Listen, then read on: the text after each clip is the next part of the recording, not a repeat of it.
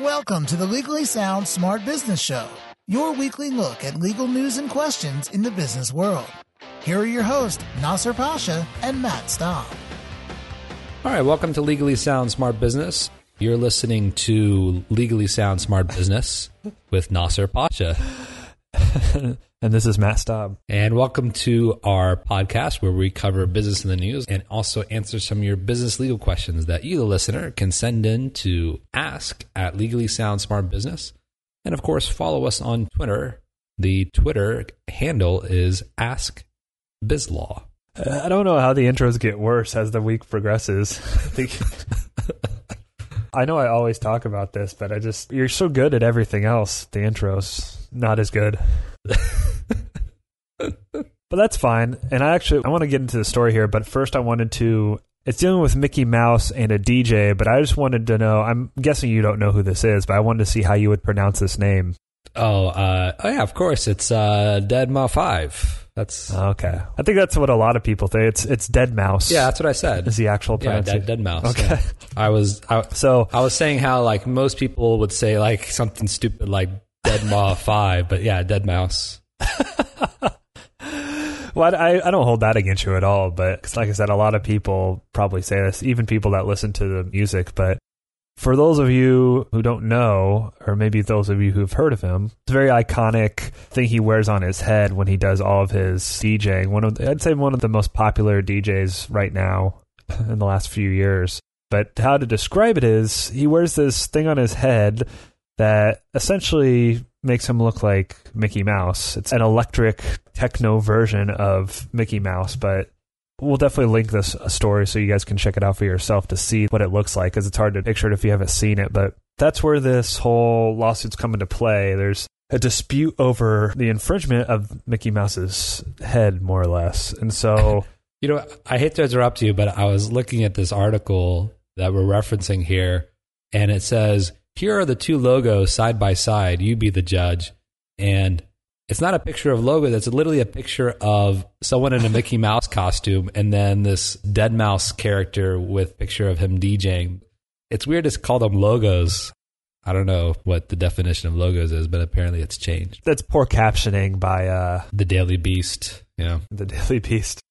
So we talk about these infringement issues a lot, and they do look similar, but there's a few different things about this case and other ones. One of which being that deadmau5 has, well, the guy, I forget his actual real name, something Zimmerman, he owns trademarks to this logo, there's your logo, in 30 different countries, and has been using the image for over a decade. So that definitely works in his favor, I would say.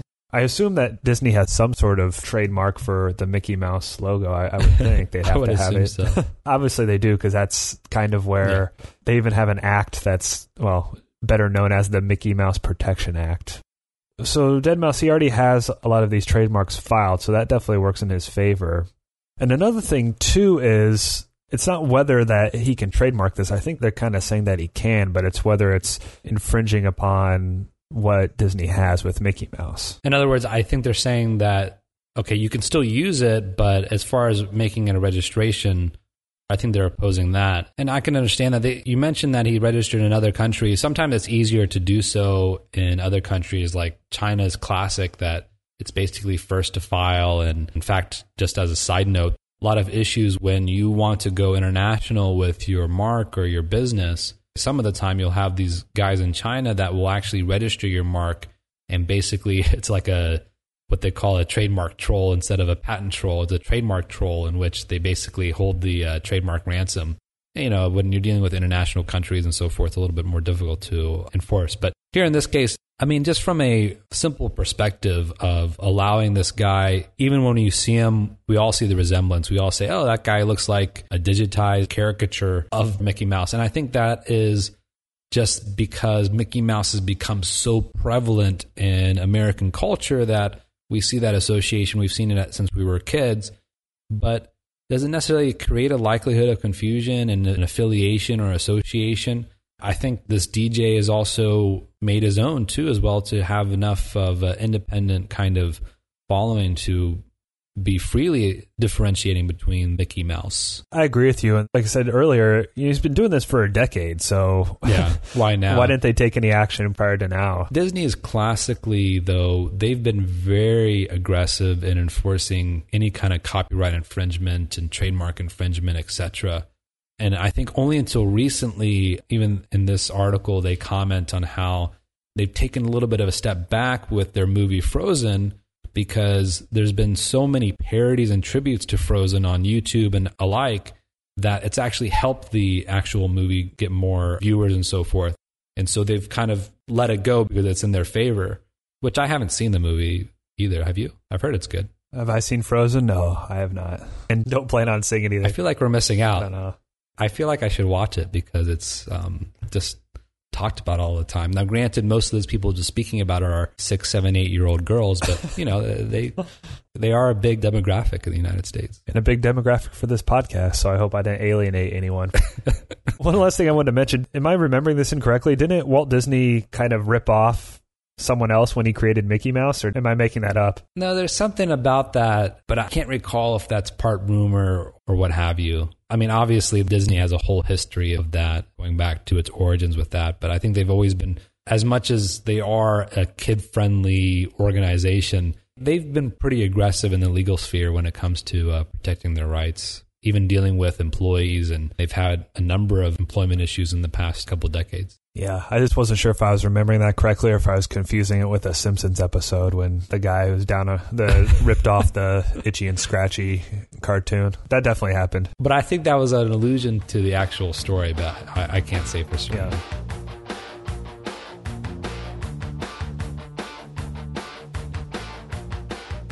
So, question of the day. Short question. I like it. What should I include in a general release? It's a short question, but it's actually a really good question. But there's a big fundamental problem with this question, and that is, what should I include? And if you have a dispute, well, what's a general release? A general release is basically usually when you have a dispute that comes up with anyone for that matter, and you come to a settlement, then you want to make sure that, okay, I'm paying you $100 in settlement so that neither of us have any more claims with each other. We can go our separate ways and we don't have to deal with each other anymore, right? And that's the concept of the general release. But what should I include in a general release? Frankly, if it's of any consequence, you should not be drafting your own general releases. It's not a simple document, not as simple as people think it is, especially like in different states, there are different requirements depending upon what exactly you want to be released. For example, classically in California, if you want to release any and all claims, including unknown claims, you have to specifically waive certain rights of the California law. I think specifically it's section 1542 of the California Civil Code, because without that, California only allows you to release claims that are known or suspected to exist, not ones that are unknown. Right. And that's usually, a general release usually tries to include those kind of things. That's what I thought you were getting to when you said there was a fundamental problem with the question. We didn't know where it was from, so depending on what state they're in, there's different rules. You covered California. Oh, that's true. I know. Yeah, I didn't say where I know it's from. different in New York, but yeah, that's very important for California. But yeah, you're kind of right here with, well, you're not kind of right. You are right with what should I include.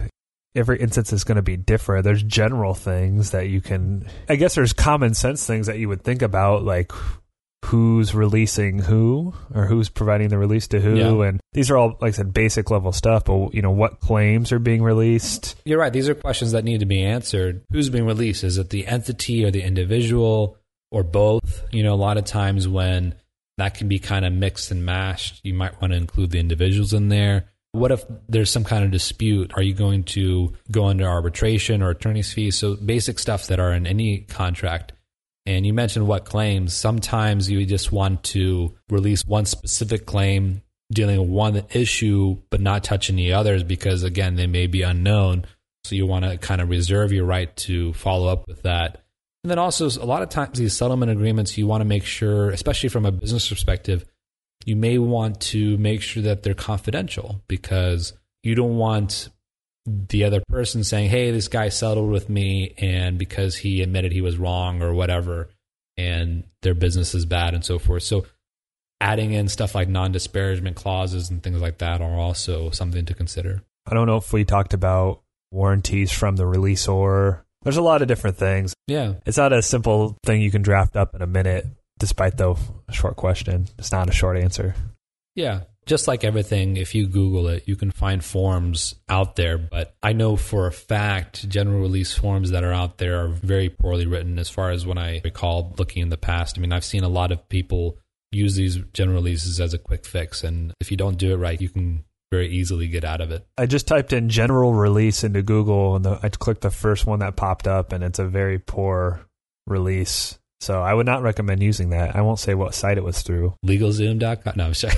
It was not LegalZoom, no. I'm hopefully looking at the same one you are, and that is not going to work. It's 3 paragraphs, double-spaced to fit a whole page, and I think the last paragraph is pretty much useless. It's like 10 lines of actual terms there, so that's not going to work. Yeah, buyer beware. Well, I guess they're not buying, but beware. Yeah, you get what you pay for, I think is what you're looking for. There we go. There we go. Which I'm usually terrible at those things. Yeah, I know. I think I got that Came through. You redeemed yourself. Nice. All right, well, thank you for joining us once again. And if you hold on just for a little bit, a couple of days, you'll hear another episode this Friday. Keep it sound, keep it smart. This has been the Legally Sound Smart Business Show with your hosts, Nasser Pasha and Matt Staub. The Legally Sound Smart Business Show is your weekly look at legal news and questions in the business world. Legally Sound Smart Business is a podcast that is intended but not promised or guaranteed to be current, complete, or up to date, and should in no way be taken as an indication of future results. No attorney-client relationship is created by listening or submitting questions to the podcast. The podcast does not constitute legal advice, but rather is offered only for general informational and educational purposes. You should not act or rely on any information in the podcast without first seeking the advice of an attorney. The opinions expressed in the podcast reflect the views of those individuals and do not necessarily represent the views of any other individual or business. For more information about the Legally Sound Smart Business Show, visit LegallySoundSmartBusiness.com.